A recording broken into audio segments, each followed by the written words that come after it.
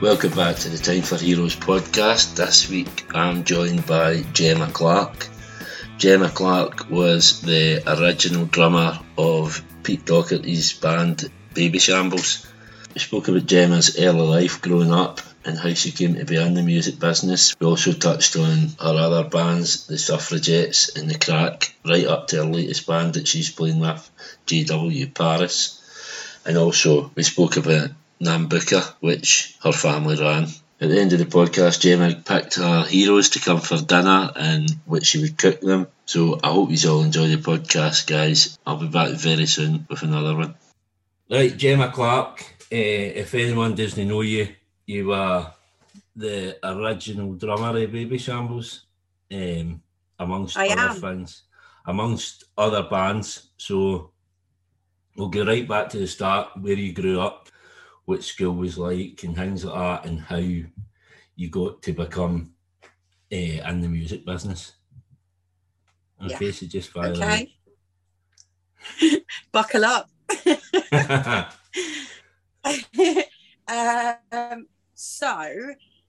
My dad is a guitarist, so I grew up with music all around. Mm-hmm. Actually, he used to play guitar to us, me and my brother, instead of bedtime stories. Do you know what I mean? We'd just get a guitar solo. Right. It's great. He opened a rehearsal studios about 30 years ago now, mm-hmm. Just in London, and it ended up being quite not the centre, but close to the centre of the Britpop 90s, the rave scene, and then all the bands that were coming through. Right. So when I was 11, 12, 13, that kind of age, a lot of the bands that were in the charts and people were listening to and talking about were sort of my friends. Do you know what I mean? It was really, when I think back, it's pretty lucky. I mean, it was great. So Feeder, Kula Shaker, Skunk Anansie, that scene, they were all around me. And when I was about 13, me and my best friend from school decided we was going to be in a band. We were going to start a band. He couldn't play, I couldn't play, and I actually wanted to be a bass player. So we went to the studio after school in our uniforms, and my dad gave us a guitar and a bass guitar and shut the door on us and just sort of left us, making horrendous sounds, horrendous noises, thinking that we sounded amazing.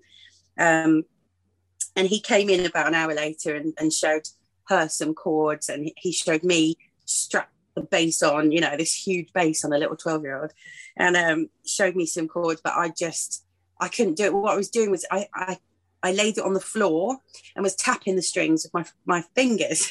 Right. So he came in and he's like, "Sorry, Gemma, you're a drummer." I was like, "No, I want to be a bass player." I was a bit obsessed with Sid Vicious. I thought he was really cool, all that running around, pulling faces. So I wanted to be a female Sid Vicious. And no, my dad said, "Sorry, Gemma, you're a drummer." So I went, "All right, I'll have a go." And he just gave me drumsticks, said, "Cross your arms like this hand does that hand does that." And that's kind of about as far as my lessons have ever gone. Right. I just was left with my own devices. Time went on, and I used to run up and down the corridors knocking on all the band's doors. Mm-hmm. Going, "Oh, can you show me? We was hanging around, like I said, Feeder, Skunk Anansie, Kula Shaker, and Placebo at the time. Friends with them all, and I think we were novelties at the studio.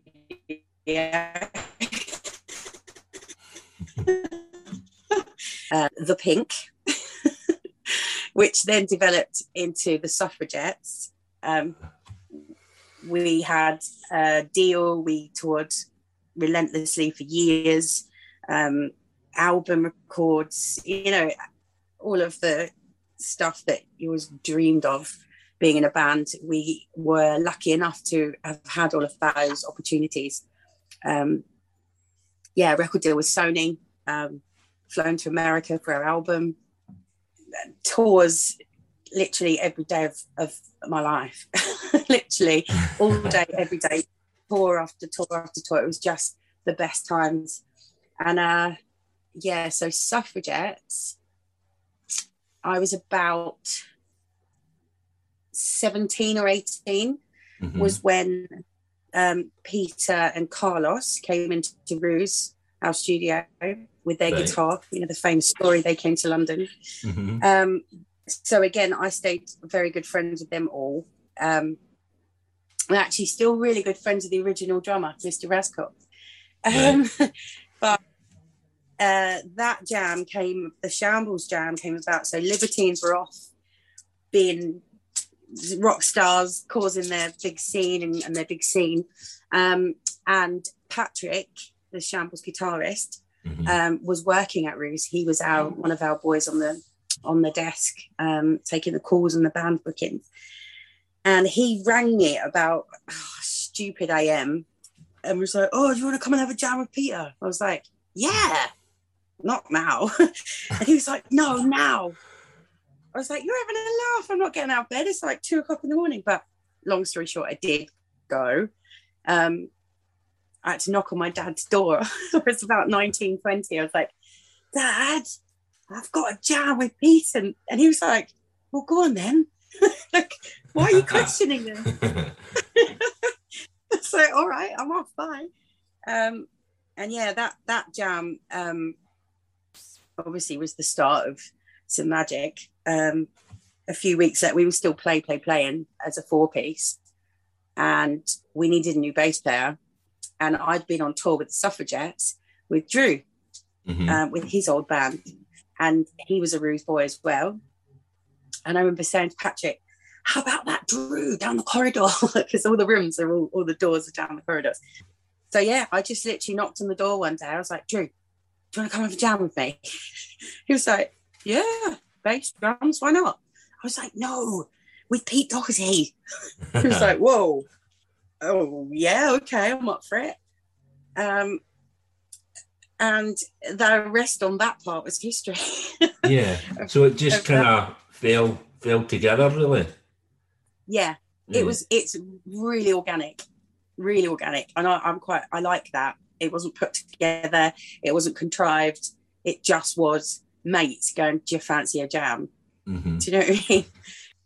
What was Carol's kind of idea of Baby Shambles at that time? Was he happy about it, or?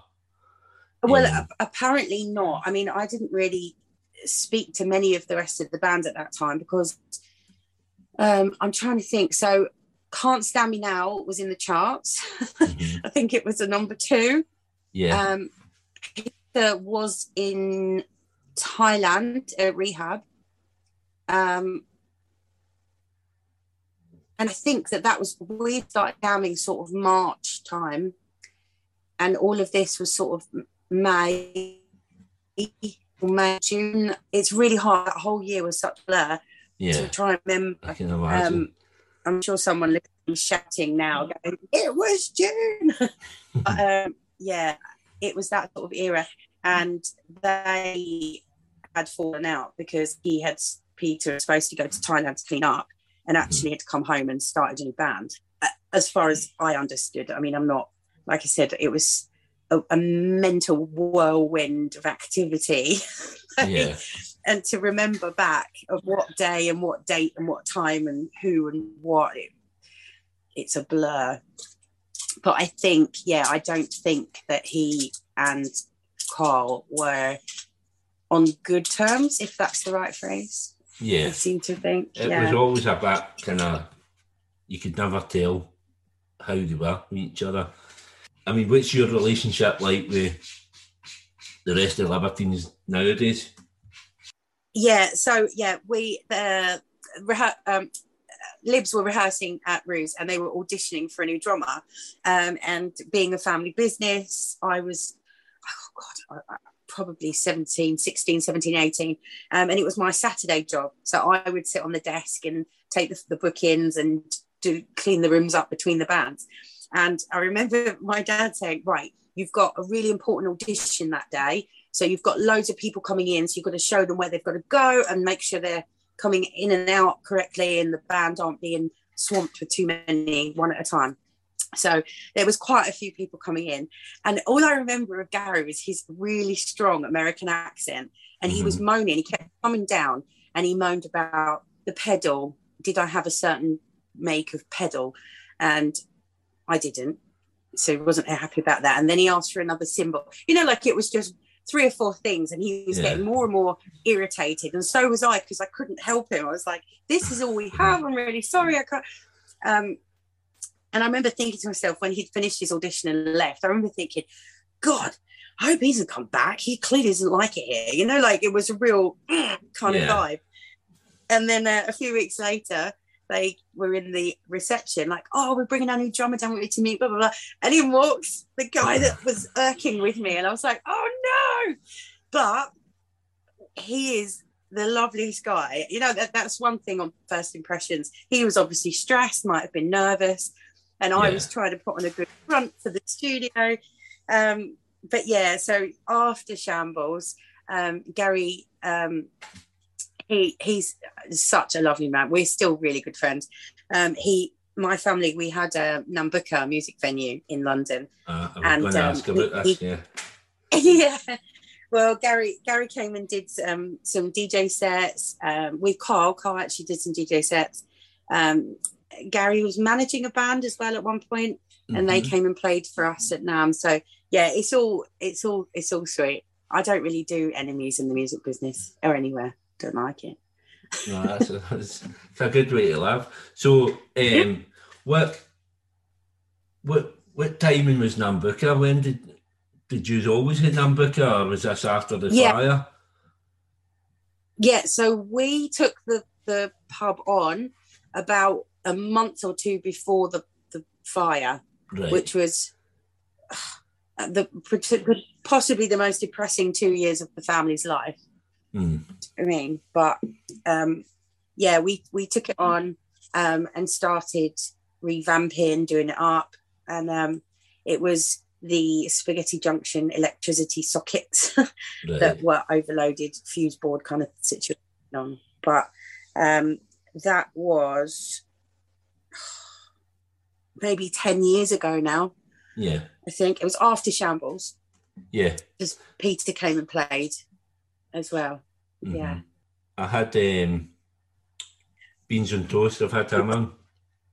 Yeah, I listened. So, obviously, that we spoke a bit about that. I'm trying to get Alfie for the Holloways. Yeah, I'll give him a message for you. Yeah.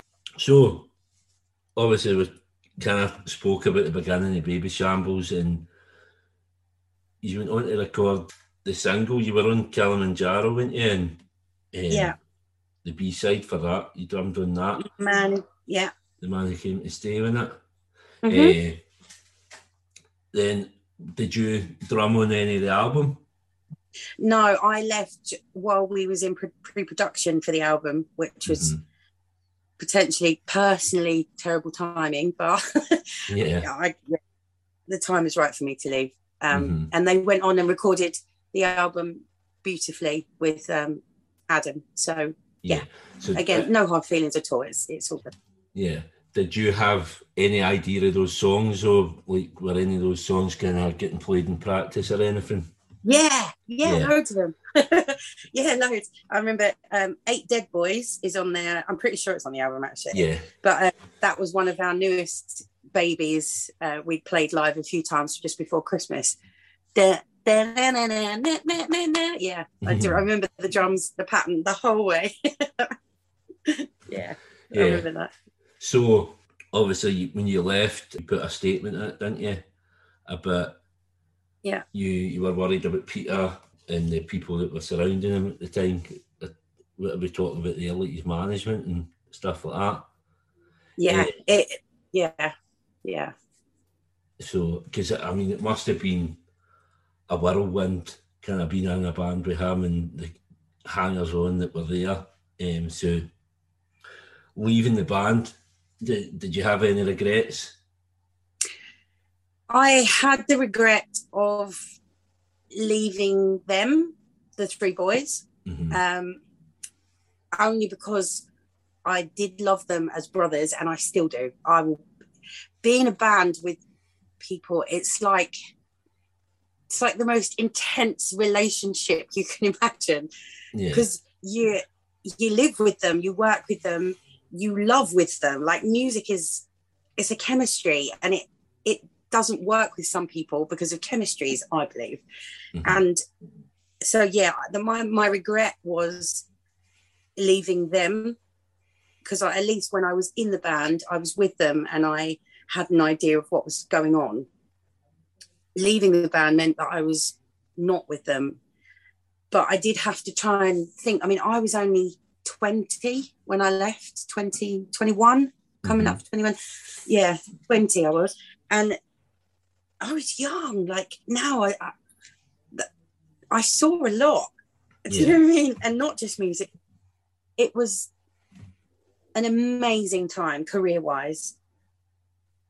Like, so educational for me with my playing as well, because again, I'd never played my drums with anybody outside of the Suffragettes, so I was terrified in my first few jams. Like, who are these people? How do they move? Like, when are they going to change to the chorus? And learn to read the musicians, and I had to totally revamp everything I knew, but I loved it. It was fantastic.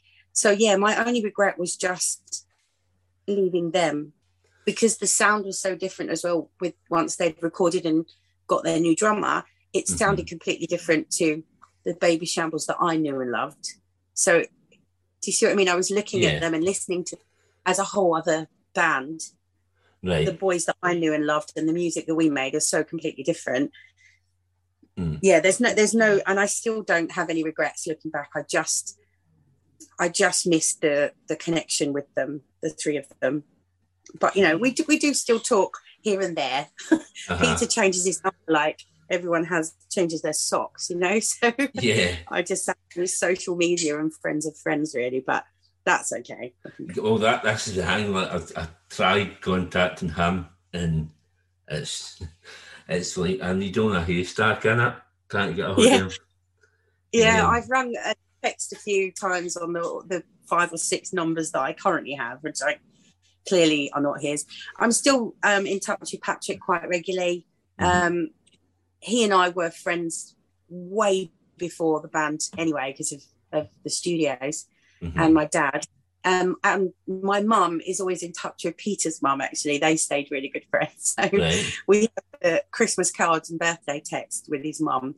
And then I do the rest with everybody, same as everybody else, bit of social media, like a comment or send a message here and there.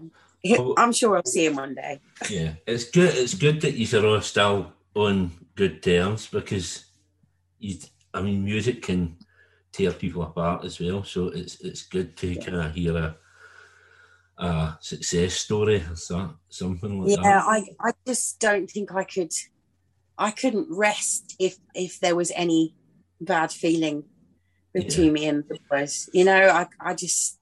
That doesn't sit comfortably with me. I think it's a personality trait, actually. I'd be terrified of upsetting anyone. Do you know what I mean? So, yeah. No, it's all good. Well, anyway, I think so. They may tell different stories, but... No, you strike me as kind of... You get a vibrant personality, kind of I'd imagine you bring the room together.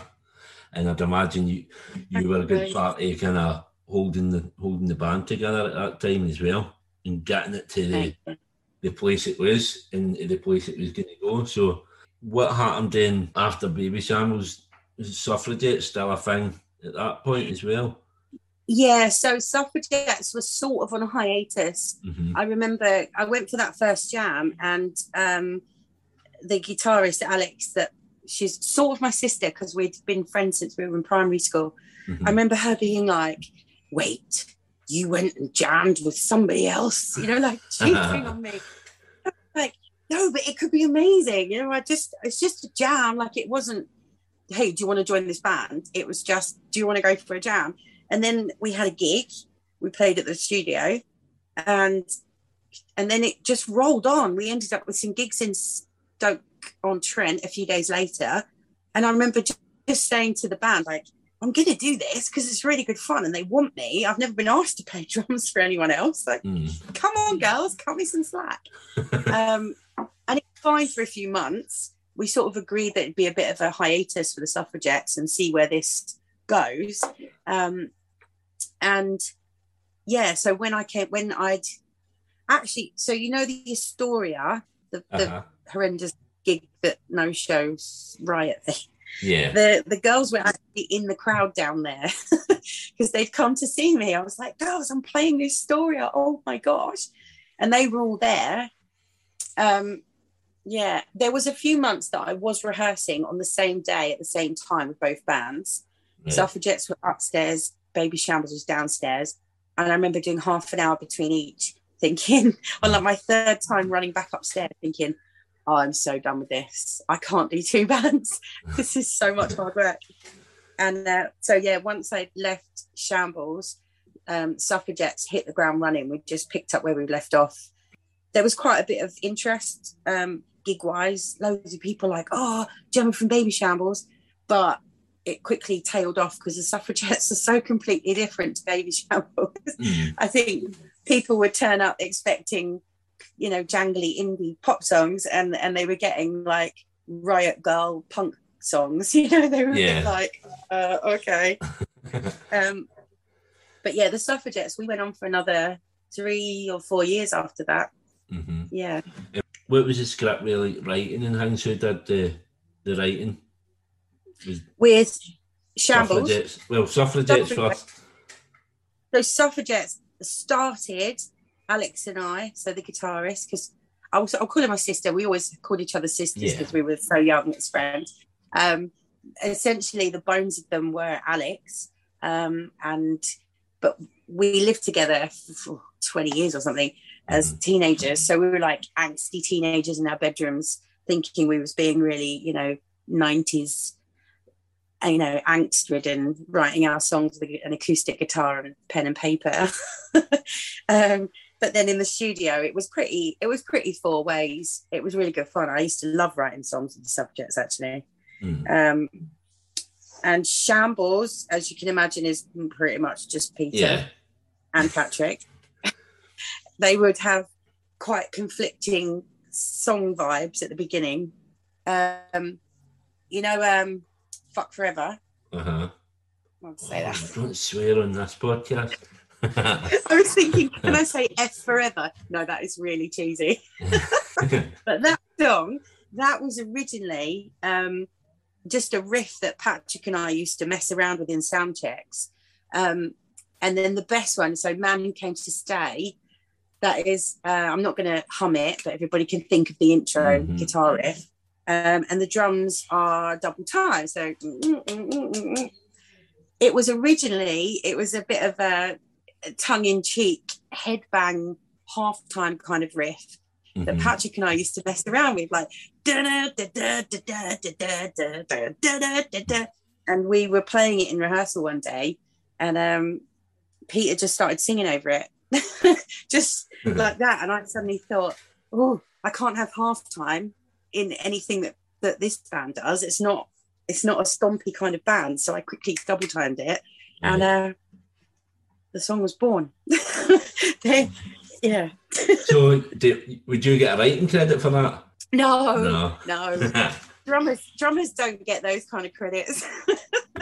So, after the Suffragettes, am I right in saying that it was another band, The Crack? Yeah, The Crack. Is that the right way to say it, Anne? Yeah, The Crack. Right, so what's The Crack with The Crack? Yeah, that's brilliant, isn't it? We thought we were so clever with that name. So the Suffragettes, the guitarist, lead guitarist, and other vocalist Claire, she and I were writing these, like, I'm going to say silly party songs, but that sounds like, you know, Agadoo or something. They weren't like that. But we are a similar personalities. We're all a bit silly. We love to go out and have a good time.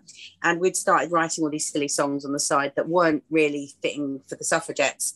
And she and I just had this really silly idea. Why don't we start a little side project?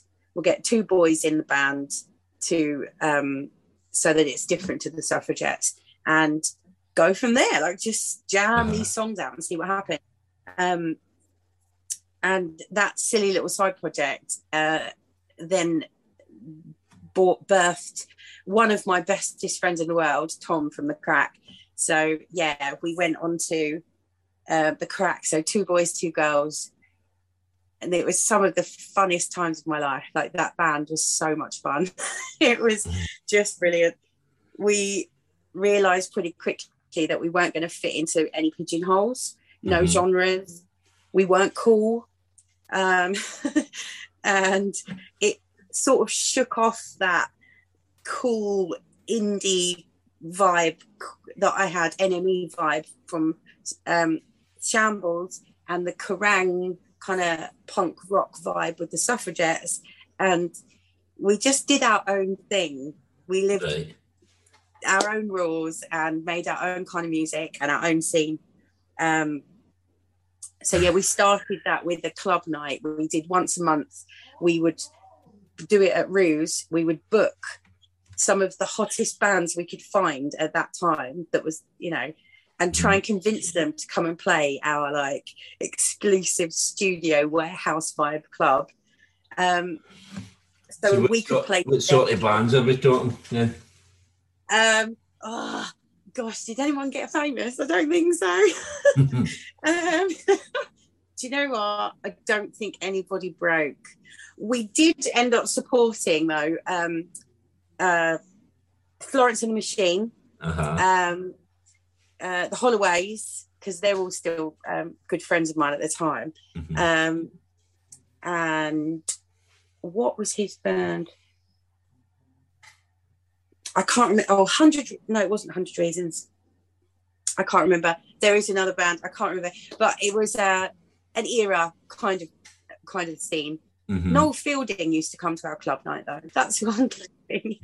But we would have it sold out every month. There'd be like 300 or 400 people queuing to get in, and we couldn't believe our eyes. Like, all these people turned up. The Crack did some pretty amazing stuff that bands have never done before. We played on the Orient Express, you know, the steam train. Yeah, we played that. We, you know, Space Hoppers, those silly inflatable things. How many bands have played on the Orient Express? No, they haven't. So we were the first and only band. Well done. We opened the gorilla enclosure of London Zoo. We had the police called to us because we fed the pigeons at Trafalgar Square, because it's illegal to feed pigeons. So we said we was going to feed pigeons via the press, and the police turned up. And we did Space Hoppers on the Millennium Bridge, and we were actually in the Guinness Book of World Records, because there was the most people space hopping in any one small place. Amongst other things. We played Glastonbury. How about that? Mega. Saturday. Yeah. And we did The Crack and Friends. Beans on Toast. He came up and did a jam with us on stage. Twice that weekend we played Glastonbury. Yeah, Did anyone else said that? That sounds wild. that actually sounds like more fun to be in The Crack than Baby Shambles. Oh, The Crack. I mean, all the bands are completely different, but The Crack was exactly that. It was The Crack, and it was a crack, and it was just brilliant. You know, we think, oh, what weird stuff and, you know, stupid stuff can we do now? You know, like, it's all on YouTube though, guys. I'm going to check some of that out tonight. I'll go back to Nambucca, because obviously I spoke to Beans and Toast, and I'm trying to get Holloways, and obviously yourself. So obviously your family had it. Is it your dad then again that kind of? Yeah, mum and dad. Yeah. So were you just kind of taking over London, buying up all the good venues and things like that? I wish we could. No, we've had Ruse, our studios, forever, and my dad's, he's a trier, and you got to dream big. You got to have a go, and he gives everything a go. And the one thing that I think the mentality came from the crack. So the one thing that the London music scene seemed to be missing to us was a proper, like a scene pub venue. And we didn't actually look for Nambucca. I knew it. I used to hang out there a lot, actually, with all of the guys before that you were mentioning that have been on to toes, like Jay and the Holloway boys. I would be hanging out there a lot, but it wasn't somewhere I thought of. I was just thinking my dad may get an empty venue, but the brewery guy that he was talking to said, do you want to have a look at this one? And he said to me, oh, I'm going to go and have a look at Nambucca. And I was like, oh my God, how weird. Like, I was only there the other day. And so we ended up taking it on. It was a massive project. Do you know what I mean? For what we wanted, it needed quite a lot doing. And like I said, it was, the first thing was the prehistoric electricity board. Yeah. So that must have just been overloaded. I don't know exactly, but it was a horrendous time, especially for the people that lived there. I mean, it was awful. Yeah. And because we were friends, I hated the thought that we've just come in and burnt the place down. There was a lot of people's opinions and rumours going around, which I would like to completely squash once and for all. It was absolutely the worst times of our lives because we'd just taken on a new business and we couldn't run it. Yeah. It was not an insurance job, as the rumours may say. It was absolutely horrendous time. And hindsight is a wonderful thing because in hindsight, we ended up having the pub have to be rebuilt. And it was epic. I mean, it probably would have been epic before the fire, of course. But like you say, hindsight, like I said in hindsight, we ended up with a brand spanking new pub. And the timing of that was horrendous. I think if we'd have got the 2 years before, the music scene just started to change. And it was all about, you'd buy your tickets to go and see a specific band, or you go and see your mate's band, you drink in the petrol station or the supermarket off license, go in, see the band, and then leave. So we were sort of running against the tide, trying to create the vibe of gigs that we were used to. If you're a music fan, you just walk in, you pay your money, and you go and watch all the bands, and you're there for the night. Yeah. It had completely changed. That's not to say that we didn't have some absolutely incredible times. I loved it. I was like the Barbara Windsor landlady. Yeah. Do you know what I mean? Right, go and geese it then. Get out of my pub, going. Get out of my pub. That's terrible, isn't it? Yeah. But it was brilliant. I had all my friends working. We made some amazing friends. I'm a bit of a metalhead as well. I love the metal scene, the metal music, the metal bands. So I was getting to book bands that I wanted to see. Rather than going to a place to book, go and see a band, I'd go, I'll book them. And it turned out to be some of the best, brilliant years, great years. Yeah. It's just not the years that we had expected. Do you see what I mean? Yeah, but I think with the fire, kind of, it had an effect on everybody. Like, obviously, speaking to Jay, and I don't think Jay even realised it, but I says, like, was that kind of the catalyst for him bringing out his solo stuff, which he hadn't even really thought about, and he's like, aye. So, out of bad things come good things. Yeah. And I do think that I'm a positive person anyway. And hindsight is a wonderful thing, and at that point when, those people's homes had burnt down and our business had just burnt to the floor, dreams, hopes, and all of that stuff was all just in ashes. And it's really cheesy to say all that, but it's true. Mm-hmm. It was really difficult to find the silver lining.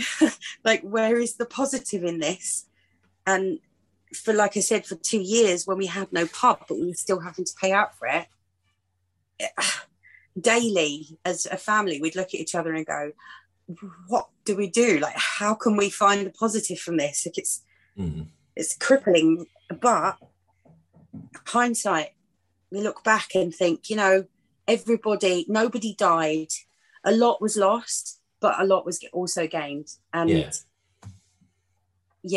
was an amazing time, but the music scene had changed completely as well. So and that's it, you know what I mean? You can't do much about that. If the bands aren't there, then the music does change, doesn't it? And it was kind of run its course. Know that you wanted to run its course, because I would have loved for these bands to continue, but you see, even now, well, COVID now, but prior to COVID, venues are closing and daily. There's less and less places to go and play. And I think that we were in the business, like venue side of things, just as it was all starting to change.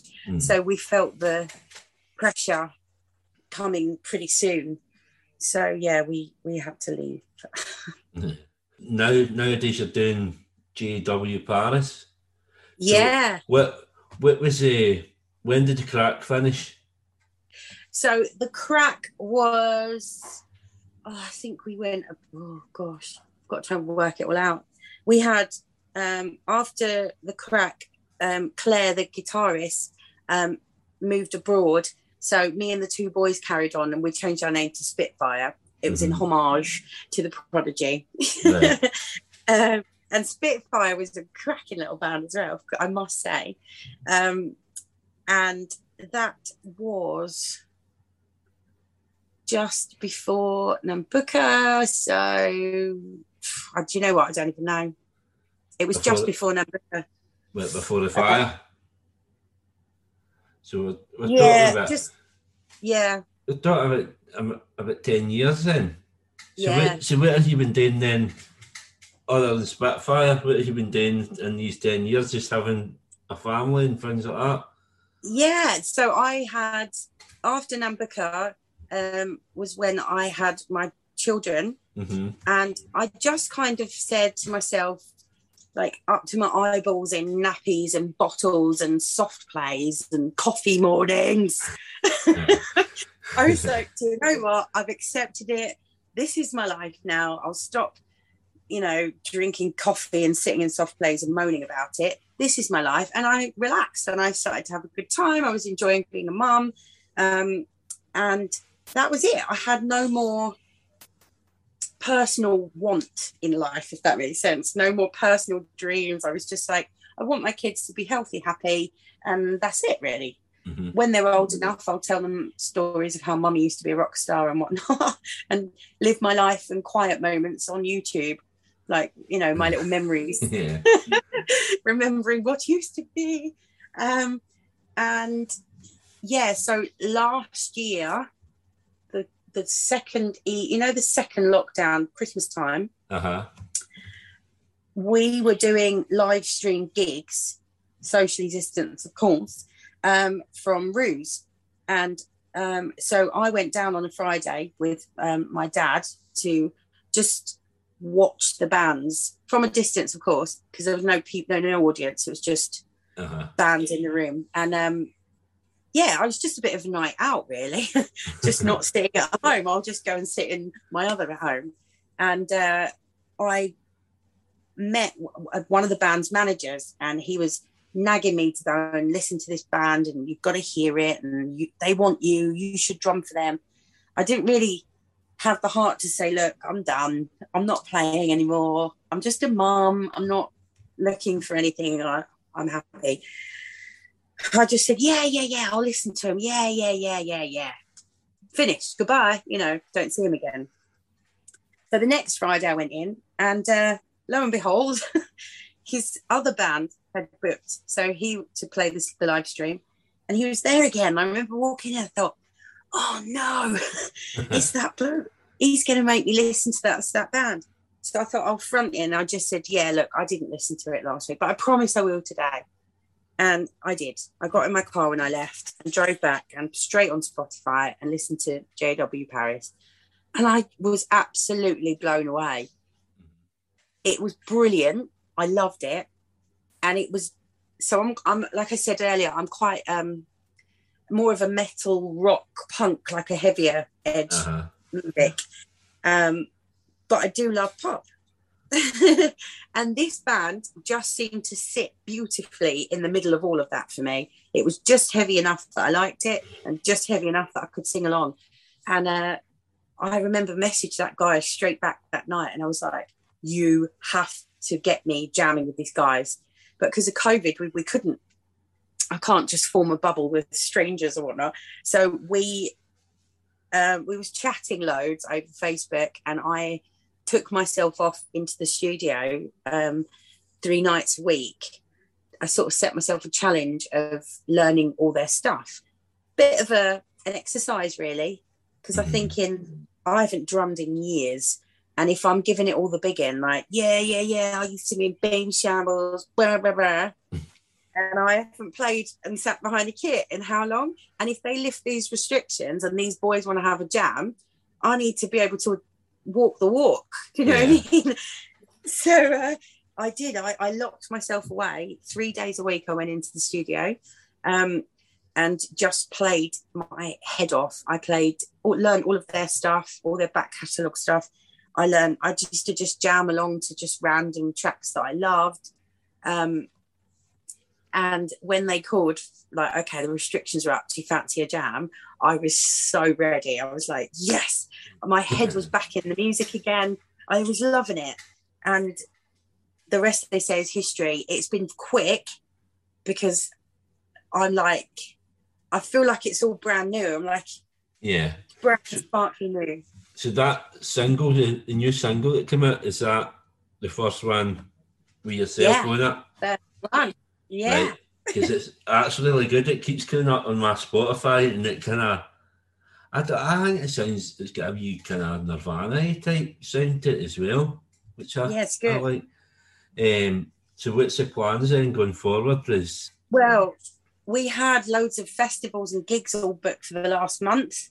So I was like, I think I took it way more personally than anybody else did. I was just like on my knees, like, Boris, I'm just playing drums again for the first time in like 10 years. Can you cut me some slack here? But we managed to get some rebooked. So my live drumming career begins again next week. Woo! On the 29th. I'm so excited. So we've got gigs all next week. The 29th of July. So whereabouts can people see you? So the 20th. In fact, you might want to do me your full tour schedule for the next year, just so that is it on the podcast. Yeah. Well, all I've got is 3 dates for the end of July. If it goes out next week, then never mind. I'll tell you anyway. Yeah. So Thursday we're in Brighton, the 29th. Friday the 30th we're at Camden, Fiddler's Elbow, and then Sunday the 1st of August we are in St Albans, the Horn. Right. There's a few scattered through August, but we're a bit nervous about talking about it in case we get these lockdowns constantly. So we're just taking it like week by week at the moment. So where are you playing in Brighton? Thursday 29th, the Hope and Ruin, I think it's called. Right. I was in Brighton last week when I was down south. I was in Brighton. It's great there, isn't it? Every time we go down, because obviously my in-laws stay in Crawley, so we go down at least once a year, and we always go to Brighton. So there was mods on the beach. It was roasting hot, 30 degrees or something, and there was like 4 mods on the beach with their big parkas and the Fred Perry t-shirts. Oh, really? Like that. They must be roasting, man. They look cool as fuck, but they must have been sweltering. Yeah, but they look good, so Yeah. So and then we have the EP out. Probably a single will be from the EP, I think September time, and then Christmas time is in. He's kind of releasing like a song like once a month or something like that, and then releasing the full EP. We're just gonna take it steady, because this is my new baby, and like there's only 3 of us, so I only have 2 boys to deal with, and they're just the best people in the world. I absolutely adore them. And so you said earlier about Baby Shambles and kind of they were like your brothers. So what do you think of these boys? And do you feel like a mum to them? Do you feel like they're a mother figure? Yeah, do you know what, right? So it's funny you ask. I explained to them at the beginning how mega this is for me, because I'm so all or nothing. I can't just be in a band for fun. Like, it doesn't just happen. But like, if I'm in your band, this is it, right? Buckle up, because we're going to work. I like to rehearse a lot. I like to be on the phone all the time if we can't rehearse. Do you know what I mean? Yeah. So I said, I am now your band wife, right? So they are my husbands. They know it. They're happy about it. Well, I think so. They have no choice. They are my husbands. That's it. So yeah, I'm. Do you know what? I don't know if I'm like a little sister or a mother. I'm quite mothery anyway. Now I've got children. Naturally. Yeah, because you can't turn it off, can't you? You've always got that instinct now. Yeah. Well, Shambles, I was the little sister. I was baby G. Couldn't shake it off. But yeah, I think I'm just like a nagging wife to these 2. I might have to ask. Yeah, I'm a nagging wife. I'm gonna wear that badge of pride. Oh, that has been brilliant. I think this has been a brilliant chat. Obviously, as I've told you previously via text, the podcast called Time for Heroes, and we asked for 4 heroes. Oh yeah, 4 heroes to come for dinner, and what you're cooking them for dinner as well. You've already told me off mic that you're a terrible cook, so don't know if it's just going to be toast or something, but I'd fire away with your heroes. Do you know what? This has actually been quite stressful for me, because I notoriously can't make decisions, right? So my list of heroes. So we've got another hour and a half to go in this. Yeah. No, I was thinking about it today, and I thought, I tell you what, I can't just have a dinner party, because I'm going to have to invite too many heroes. So I'm just going to have a party, and I'll give them some nibbles, because there's too many people coming. I'll put some peanuts out or something, cheese and pineapple on sticks. That's like the laziest cooking we've had on the podcast yet. But it's only because I've got too many heroes. No, okay. So what are you telling me then, that you're going over the 4 threshold? No, I won't. You can have as many as you want. Do I just go with musicians that I like? But then I like actors as well. And then there's friends and there's family. And see, I can't make decisions. I'll just go with the top 4, right? Right. No connection. There's my dad, absolute hero. I think not just to me, it's like a lot of people. He is a legend. 1 in a million, absolute legend. Tommy Lee. What's your dad's name? What's your dad's full name, Kathy? It's Graham Clark. Mr. Clark. G.R. Clark of Ruse Studios. Magic. Yeah. No, so yeah, he is obviously number 1 hero. So then Tommy Lee has been a long-term hero, not just for his drumming, because he was a teenage crush of mine. So he'd have to come, because I think he'd be quite fun. And see, now I'm stuck, because I'd like John Bonham there. because I want to pick his brains about drumming. I'd like to. But it would get a bit boring if it was just all drummers. Or actually, it would probably... Actually, we could like raise the roof on this place. So Travis Barker has to be there because he's just hick. So that's you had Jeff for. Yeah, I know. Right, no, carry on. Let's hear what else you've got then. No, don't say that. Honestly, my list is like shocking list. Okay, so here's Delilah Bonne. Is she is a rapper. I think you'd call her a rapper. I'm not sure. She is also the vocalist in a band called Hands Off Gretel. And Delilah Bonne is like her rap name. And she is an absolute hero. Like, without fail, she is a hero. I absolutely adore her and everything that she stands for. She is incredible. Right. So whereabouts is she from? Nottingham. Right. I want to say, yeah. She's a northern. She's incredible, Delilah Bonne. And then a weird one. Okay, it's got to be a weird one. Have you seen Sons of Anarchy? So the character, not the actor, the character of Jack Steller. Right. I'd like him to be there. So it's his character. So he'll turn up with the big, horrible white trainers on. Yeah. Yeah.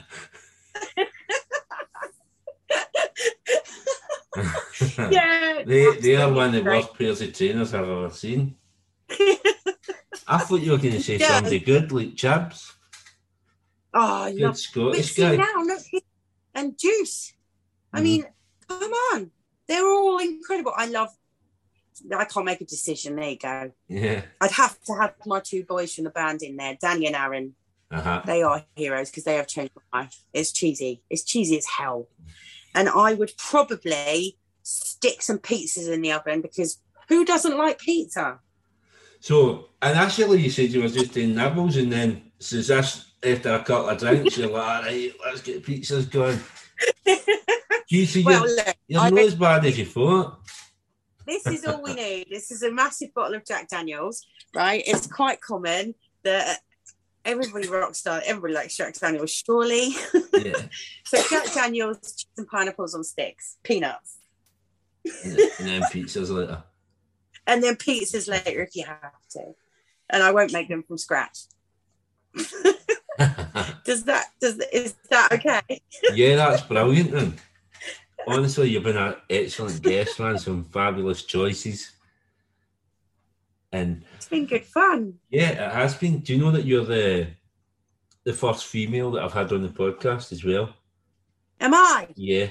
I don't know what it is. I've been trying to get people on, but you're the first one that agreed to it. I'll have to have a think for you. Go for Charlotte Cooper, Subways. I've got her on the list, aye. Yeah, because they're back. And Delilah Bonne. She is incredible. Have her. She's I'm brilliant. going to check her out. Yeah. Thank you for coming on. Sorry, just got me waffling now at the end.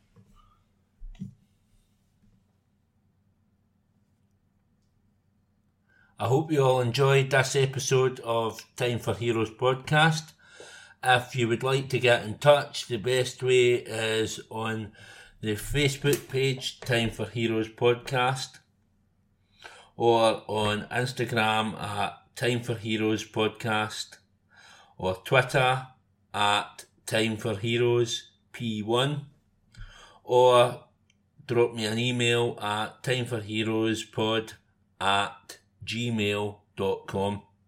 You'll find Time for Heroes on all podcast platforms, including Spotify, Apple, Google and Amazon. Please leave a review where you can, share with others, and more importantly, enjoy.